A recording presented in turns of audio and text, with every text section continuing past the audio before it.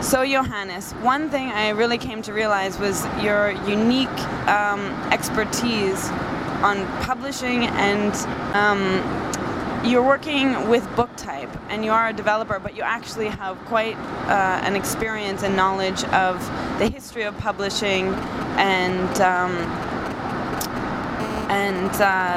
some of the ins and outs that many people, even who are working and in this field for many years, seem to not really have a complete grasp of. One thing, when we were walking around, we noticed an international presence, and we had a short conversation about what it was like publishing in South America, and I'd like to maybe dip back into that and talk about what you thought about when you saw all these publishing houses from around the world in Frankfurt, some big, some small. What do you think the power dynamics are between these different publishing houses, and what are some of the obstacles that you perhaps think that they are dealing with? Yes. Well, in order to understand the world of publishing and publishing houses and their relation, one probably has to sort of get a general overview of how does the world work at large. The world that we currently live in is a world of center and periphery. You have areas that are sort of more centric, other areas that are more peripheral. What that means is that a lot of people are focusing on certain areas, such as the US, such as the European Union, and have a sort of a one-way relationship between, for example, many Latin American countries and the US, and African and Asian, as well as Latin American countries, and various and Europe. But there is not all that much relation. There are not that many relations oftentimes between the peripheral countries. What that means is that sort of everybody knows what's going on in these more centric areas. The other way around, though not. So, and one doesn't copy from one's neighbors. So, say Mexico, well, everybody knows what's going on in the U.S. Guatemala, also everybody knows what's going on in the US, but not everybody in Guatemala may know what's going on in Mexico, or the other way around. That logic, which you could say, is mainly taken from just news, general news, that also applies to publishing houses. So you have, in these two centric areas, you have, in the US, is really the only place where you have a real market, so to speak, almost free market where people can sell and buy, and the price depends on demand and offer. Whereas in the EU you have a controlled price system in just about all the countries, and then you have these other markets where it's not really working in the sense that most have access to books at a price that they can pay, and they are mostly, at least as far as I've seen, are not trying to innovate either, but the few editorials that do exist are sort of getting their profit out of staying the way things always have been, and like selling the books to a small elite, ignoring the majority, not trying to be innovative, making new strategies on how can I make it happen that everybody in this country can buy books and my books and just have access to reading material. In Latin America particularly, it's kind of strange because, well, most countries speak the same language, which is Spanish, yet there is quite little interchange between them. So there's, for example, there's no way you can publish a book and automatically have it distributed throughout Latin America. There's no CreateSpace or Lulu.com, the two major self-publishing platforms in the English-speaking world. There is nothing comparable for Latin America. I've seen a number of trials, but it's still not there. There's no way that you can just say like, well, I want this book to be available throughout the continent and to just have it for everybody. So so I think that's a major challenge, and I just hope that that this changes. And I think there's a number of obstacles for that. I mean, one is simply some kind of obstacle in the way of thinking, I mean, part of it is simply that somebody needs to understand, well, we can actually innovate here ourselves. There's nothing wrong with, say, a Latin American can invent things just as well as a US American or a Western European. But also to have, the wish to try to make a market for everybody. Right now, I don't know, for the listeners who don't know this, in Latin America, Cuba has books at accessible prices. Nicaragua did in the 80s, doesn't now, and most other countries just don't. The prices are so high, so that you really need to save quite a bit of money in order to be able to buy a book. And I'd like to maybe also talk about your some specific examples that we might have seen of these markets colliding at Frankfurt Book Fair, and whether you saw examples of how these different systems might be working. Well, I mean, what we saw there was we saw a number of international stalls. From the English-speaking world, of course, it's major publishers. It's the self-publishing industry, which now is the majority of all publications is self-publishing nowadays. Then we saw some country stalls, so that, for example, Spain had its presentation, Catalonia had its presentation. Of course, these are areas where you don't have a book market, but you have a system which ensures that there are books being printed in these languages, and so it's Western Europe. So it's not free market. It's simply the government setting up a pricing structure, a way for book publishers to distribute their profits, so that you can have as many books as possible out of this, and sort of promote the cultural heritage of the area, which is the point of it. From other third world countries, there were very few things that we saw. It was sort of very scattered. And there was, for example, not a presentation of any book publisher that was pan-Latin American or just as an example. And one more follow-up question on this topic. I'd like to, there's obstacles for any publisher, I assume.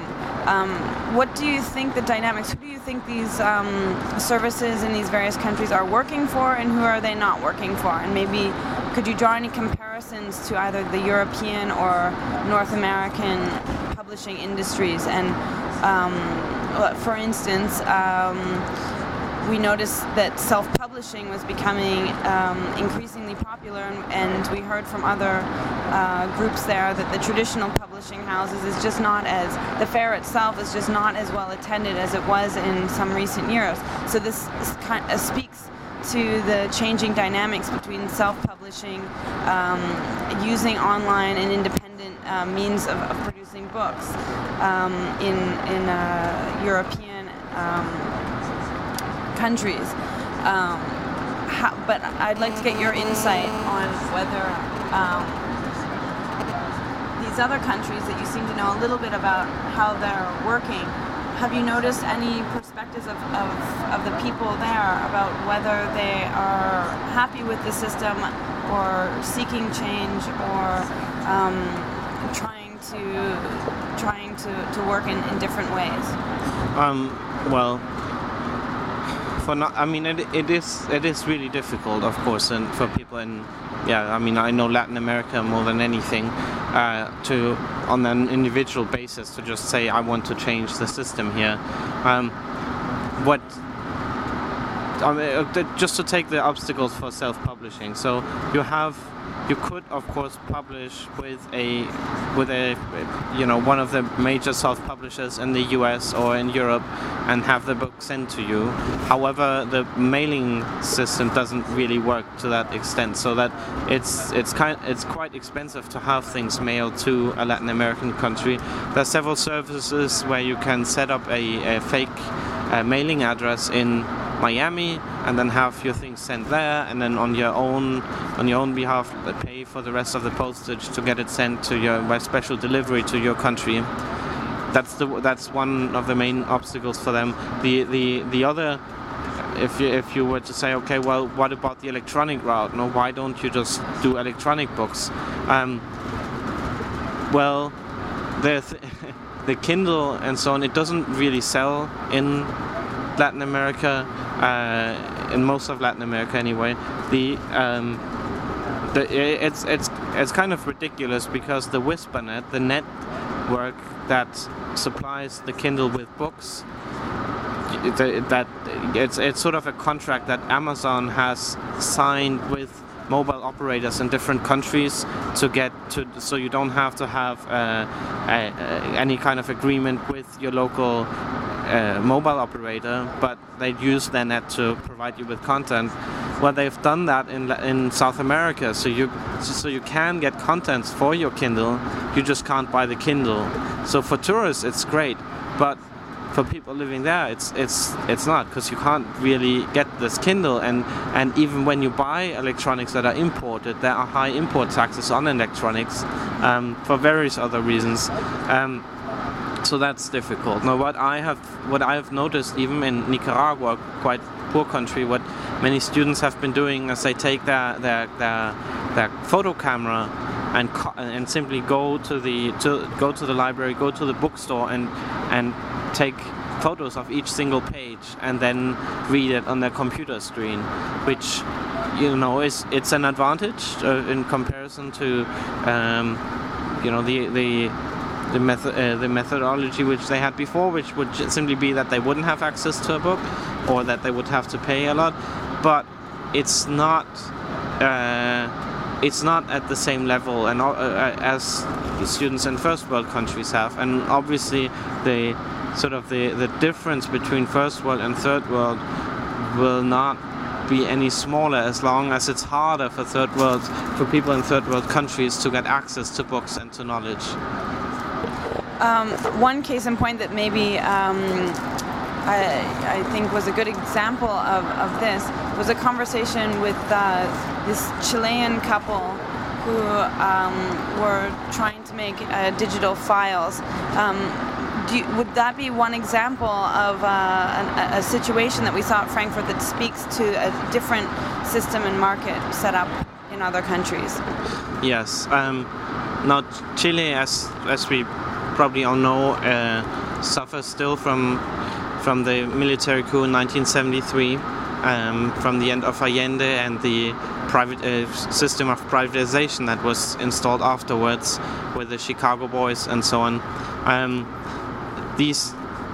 Chile simply much of the education system is privatized. Social class differences are huge, and so there's, for anybody in middle or upper middle class, they will send their kids to private schools. And so what we noticed there was it was a Chilean couple, I think, who were angry that the government was providing the public schools with free school books and not the private schools, which had to pay for it.